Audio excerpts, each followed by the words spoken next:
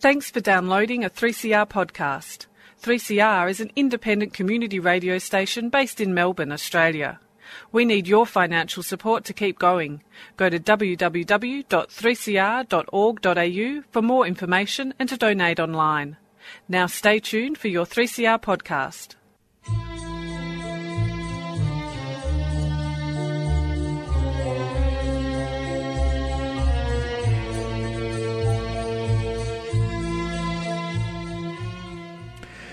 Sabah al-Khair, good morning dear listeners. You're listening to Radio 3CR on 855 AM and Palestine Remembered with Yusuf Ahmad al-Rimawi, Robert Martin and Nasser al-Mashni.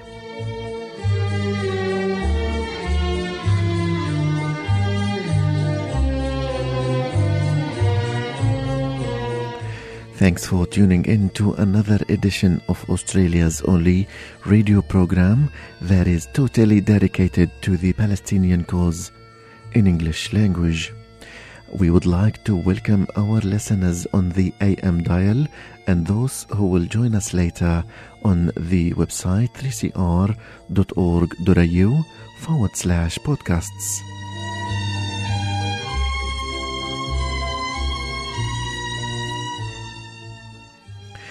In this episode, we will be talking to Dr. Amne Badran, a high-profile Palestinian academic who will be telling us about the inside story of the holy city of Jerusalem. Stay with us and enjoy the episode.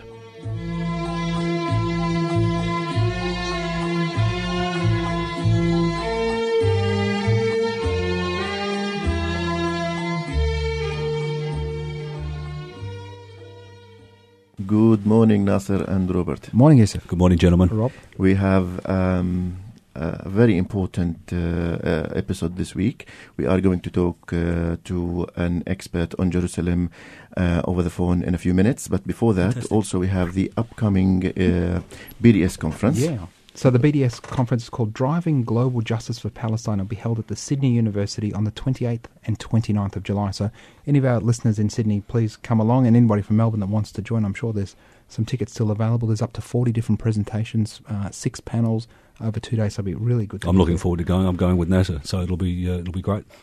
And I mean, one of the things we need to mention, to the great credit of University of Sydney, a lot of these conferences around the world have had immense Zionist pressure to cancel, but the University of Sydney has not bucked under that pressure. So Respect. well, absolute respect, because one of the things that anti-Palestinian people do, and that's what Zionism is foment fear that anybody that supports BDS is probably a terrorist. They're obviously anti-Semitic, but they could be a terrorist. And when And the level of intimidation, it's shocking. Yeah.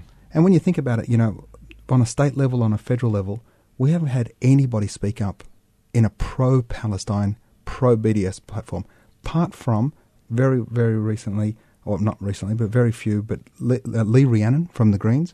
We've had Maria Van Vakenu and Melissa Park, a former mildly, yeah.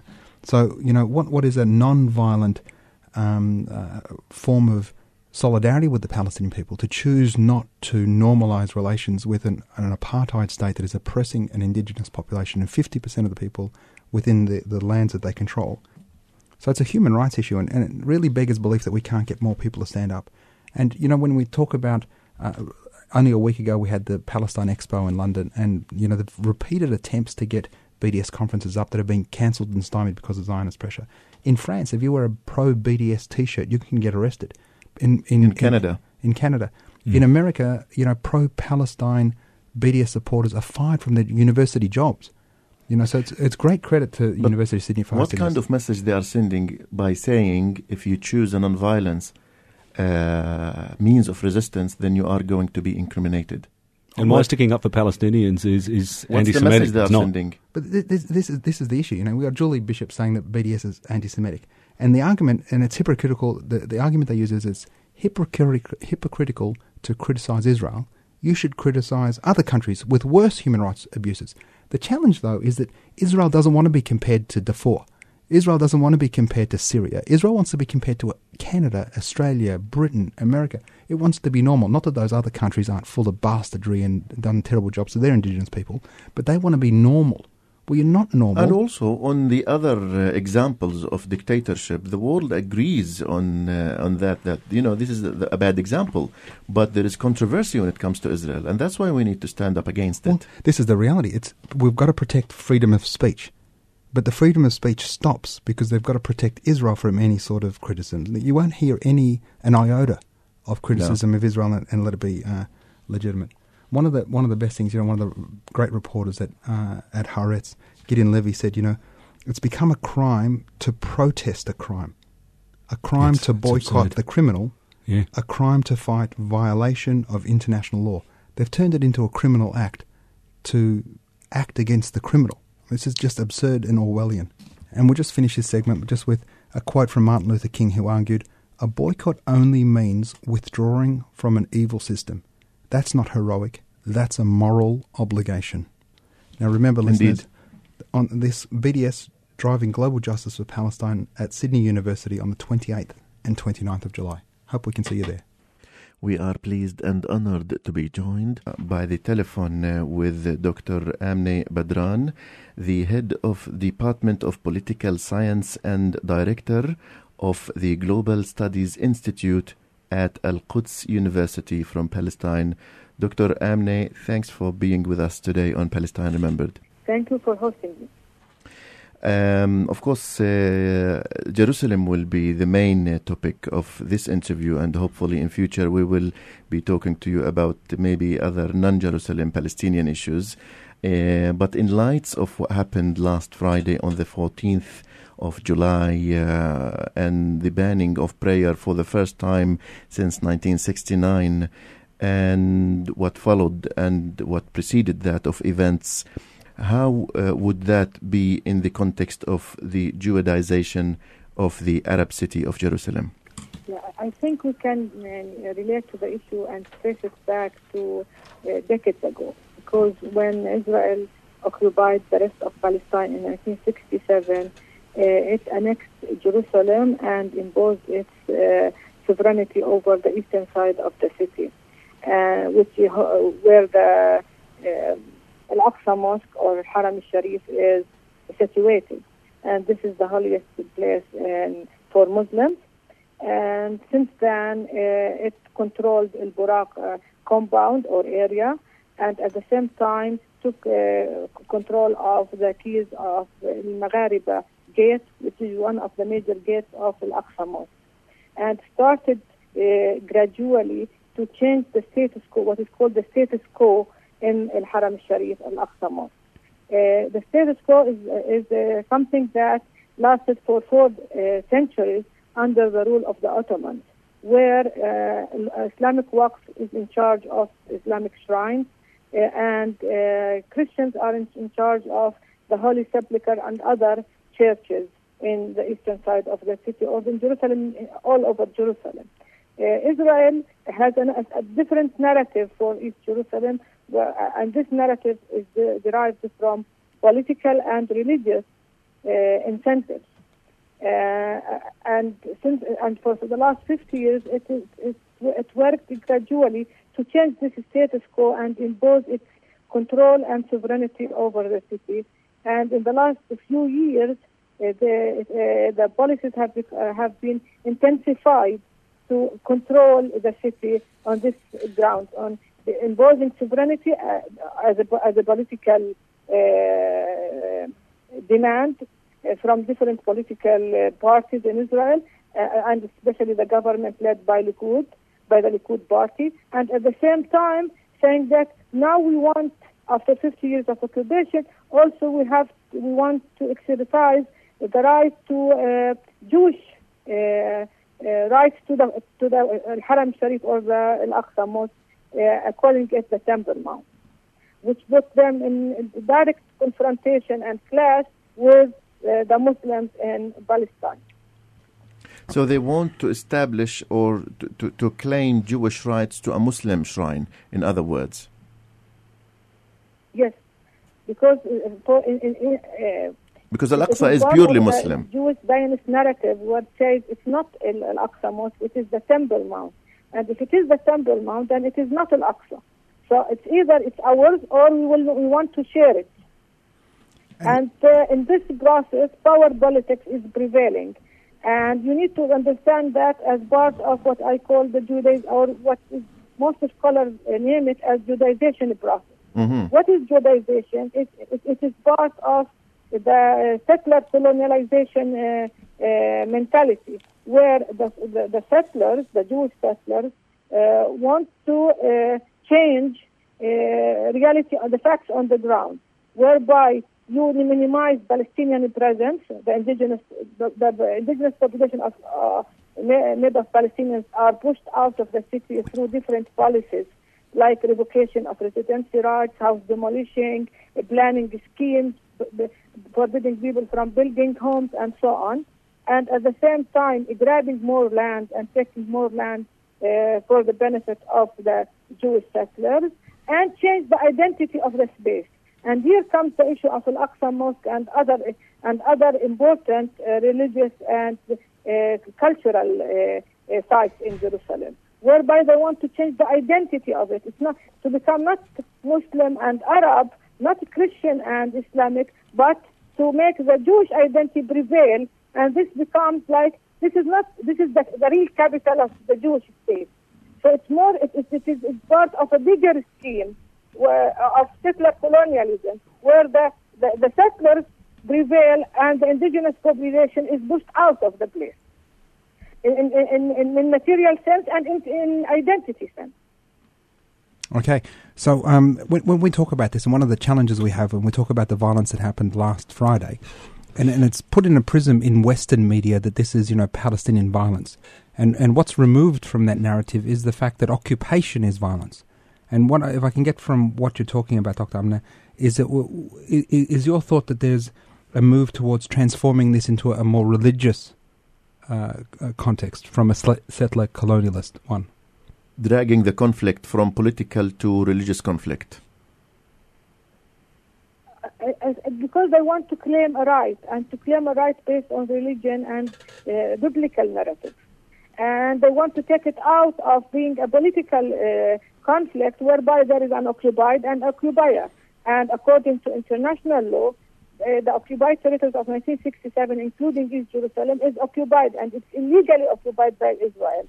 And there is a UN resolution that was recognized by most states of the world, speak about recognizing a Palestinian state with East Jerusalem its capital in 2012, including East Jerusalem. So Israel does not abide by international law, and it has been treated above international law because of the support of international powers, especially the U.S. And it is moving ahead with its schemes to impose its sovereignty and claim religious rights to support a political so-called right between inverted commas. Can I ask, Doctor, what is the impact of the regional dynamics of the conflict? How's it affecting everyone or the countries around it? I think that the religious dynamics, which has more or less prevailed in the last few years in the Middle East area, have weakened Arab states, which has already been weak, but it has weakened states, have almost fragmented many of the existing states. And this gives Israel the more power to impose its plans to create facts on the ground in all Palestine and in Jerusalem in particular. And making and the fact that there are factional conflicts based on religious grounds in the region makes Israel claim for a Jewish state as being accepted, as being normal. Because if in Iraq or in Syria the conflict is religious, then why not in Palestine? And this is dangerous. This is quite dangerous because if it can market or sell the idea of a Jewish state, then this means that Muslims and Christians, Arabs, are out of the picture, have the rights are undermined, whether inside the state of Israel or in the occupied territories occupied by the state of Israel. So this argument of religion making becoming the backbone of state making, this has a negative effect on the region and, of course, on the Palestinians. And through this process, Israel, with the support of the U.S., will be the most prominent power in the region, more than before. Doctor, in support of your views, I recall being invited to a forum 2 months ago where the topic was Muslims and minorities. So Israel now introduces itself as the guardian of the Middle East minorities, whether Christian Arabs or Kurdish or Coptic Egyptians and other minorities of the Middle East. So that could be within the frame of what you are saying, that now the Middle East is not an Arab region. It's a region where there is militant Islam facing or imposing threats on religious and ethnic minorities. Do you agree with that? Exactly. Israel tries to sell itself as a hub for democracy, as a haven for democracy, where Muslims kill Muslims and kill others. And the others are different minorities within the Middle East. And by doing that, it demonizes Muslims as Sunni Muslims and Shia Muslims who fight against each other, and at the same time discriminate against the so-called other, between inverted commas. And this is quite dangerous because Israel is the source of instability in the region, but it sells itself to the world or markets itself as the source of stability. Yes, we see that here in Australia. In this way, it switches facts really, but it uses its power to destroy, to be part of the destruction of the region, while it prevails as the strongest power in it. Yeah, well, so our audience, Dr. Amna, are well versed in the apartheid that is Israel and what it does to the Palestinians. And you spoke a moment ago about the hub of democracy. I mean, you're a Palestinian and you're in Jerusalem. You're the head of department of a prestigious university. Tell us what it's like for you on a normal day, trying to get to work or to buy groceries or to take your children to school. What's it like for a Palestinian in Jerusalem to live a normal day? Take us through that. I cannot claim that we have ever lived a normal day in East Jerusalem. I was born after the occupation of 1967. I have been living all my life under military rule, and what I know is the life of being ruled by others without having equal rights and without having access to services like any other one in a state of its own. So I live in my country, but I don't live under the rule of my state. I'm stateless. So for the last 45 years, I have been stateless, living under a rule of another nation and another state, which occupies my land and my control the livelihood of my life of every day. So, Dr. Amna, we understand that from a conceptual basis, but tell us what it's like driving through Kalandia or a checkpoint, or the reality of just trying to do something what a normal Western person might think is normal, to pay a bill or to return a book to a library. I live in Shafat area, and to travel to Abu Dis, it means that I don't use the normal way where I can go to the old city, pass by the old city to Ras Al Amud, and then in 20 minutes I can be in Abu Dis. With the after the construction of the apartheid wall, I end up going through a bypass road that surrounds the eastern side of the city, across Zayem checkpoint, and then go to Ma'ale Adumim Jewish settlement, and then go to Aizariya to the east, and then come to enter Abu Dis. So a travel that used to take 15 to 20 minutes it ends up with 50 minutes or 1 hour on a normal day. So, if the checkpoint is full, it means that I can stay for an hour or two waiting to get myself into the city. This is just a small example. Aside from being always afraid of eruption of demonstrations, of being harassed by soldiers, and so on. And life in Jerusalem is becoming quite hard, bearing in mind the high taxation and the bad infrastructure.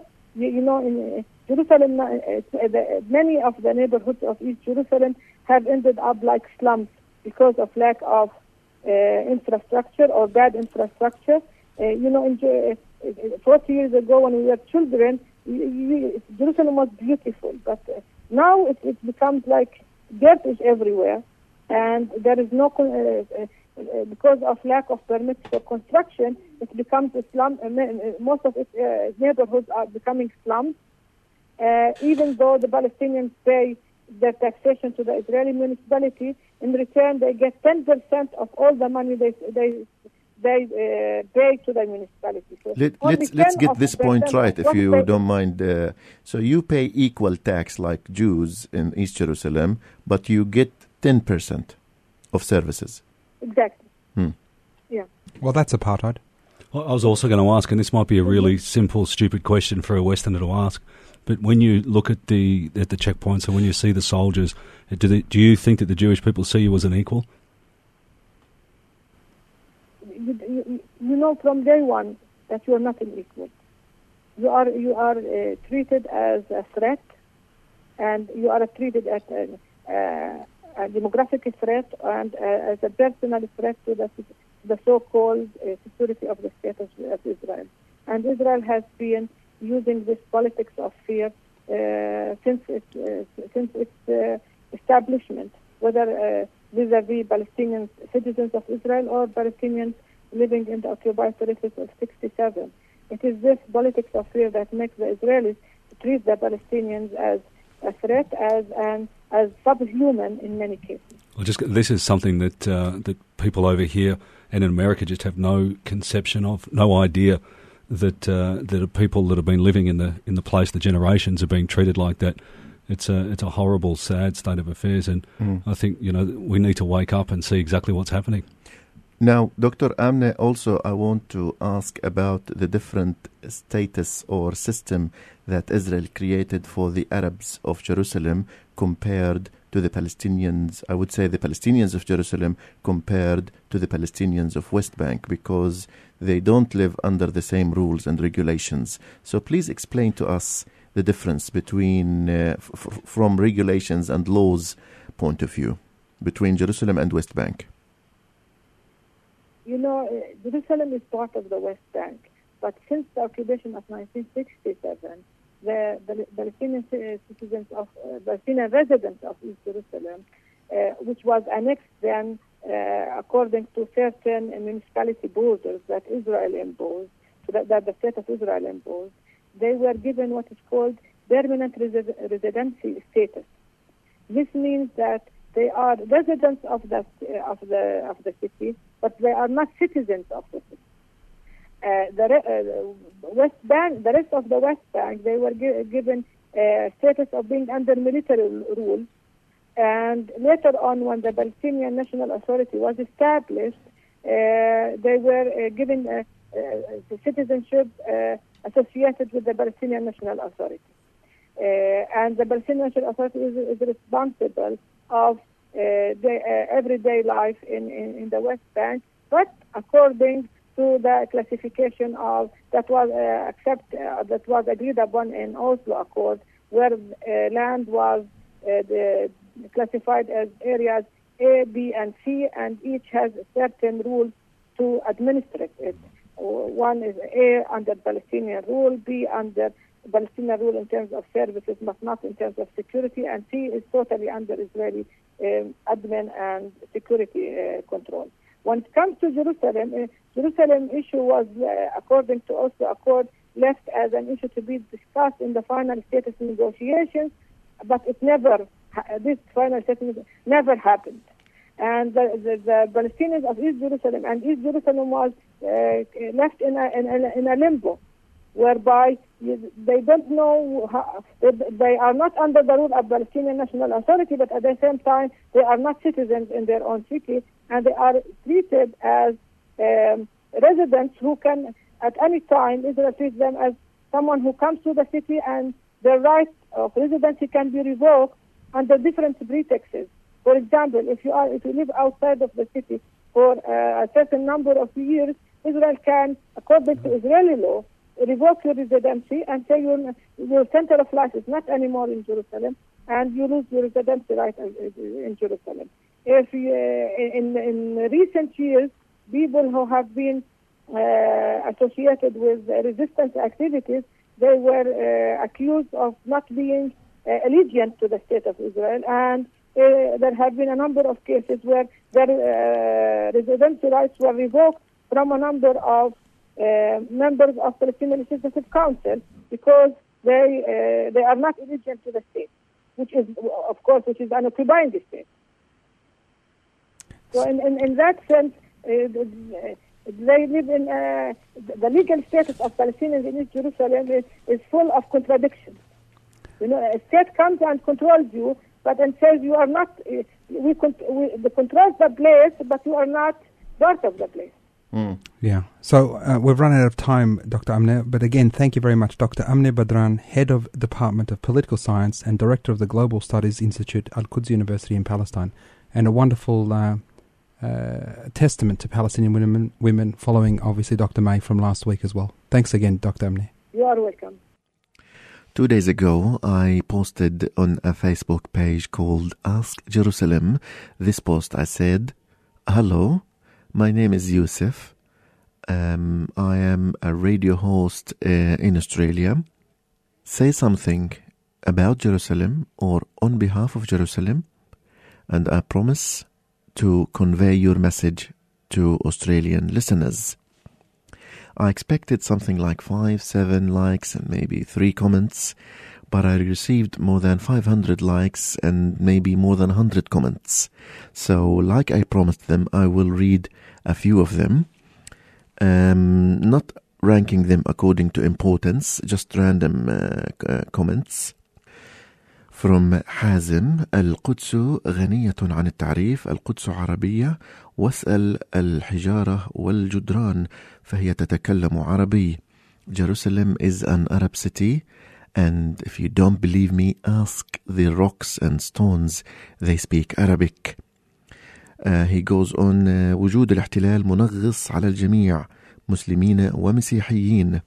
The Israeli occupation does not differentiate between Muslims and Christians. From Linda Shawqi: ضربوا النساء واعتقلوا الرجال وأغلقوا أقصانا. They hit the women, they arrested the men, and they locked our Aqsa. From ربا الشريف: المسجد الأقصى خط أحمر ولن نركع لمطالب إسرائيل. Al-Aqsa is a red line, and we will not submit to the Israeli demands. Of course, there are several messages and comments rejecting the Israeli orders to erect electronic gates to force the worshippers to go through these electronic gates, and that they will never accept that. But I will end with a comment from Suhair Mhalwis: قل لهم إن في القدس رجالا ونساء وأطفالا سيحمون الأقصى بأرواحهم ودمائهم. قل لهم إن الأقصى سيبقى صامدا إلى الأبد. I say to the Australians that the men, women and children of Jerusalem will defend Al-Aqsa with their hearts, souls and blood, and that Al-Aqsa will never be broken.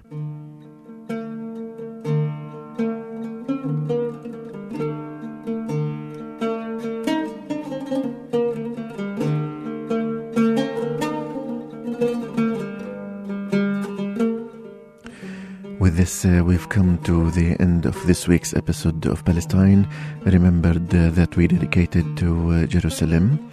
Thanks for tuning in to another edition, and we will be with you next week, next Saturday, 9:30 in the morning. Until then, this is Yusuf, Nasser and Robert wishing you the best of time, and salam.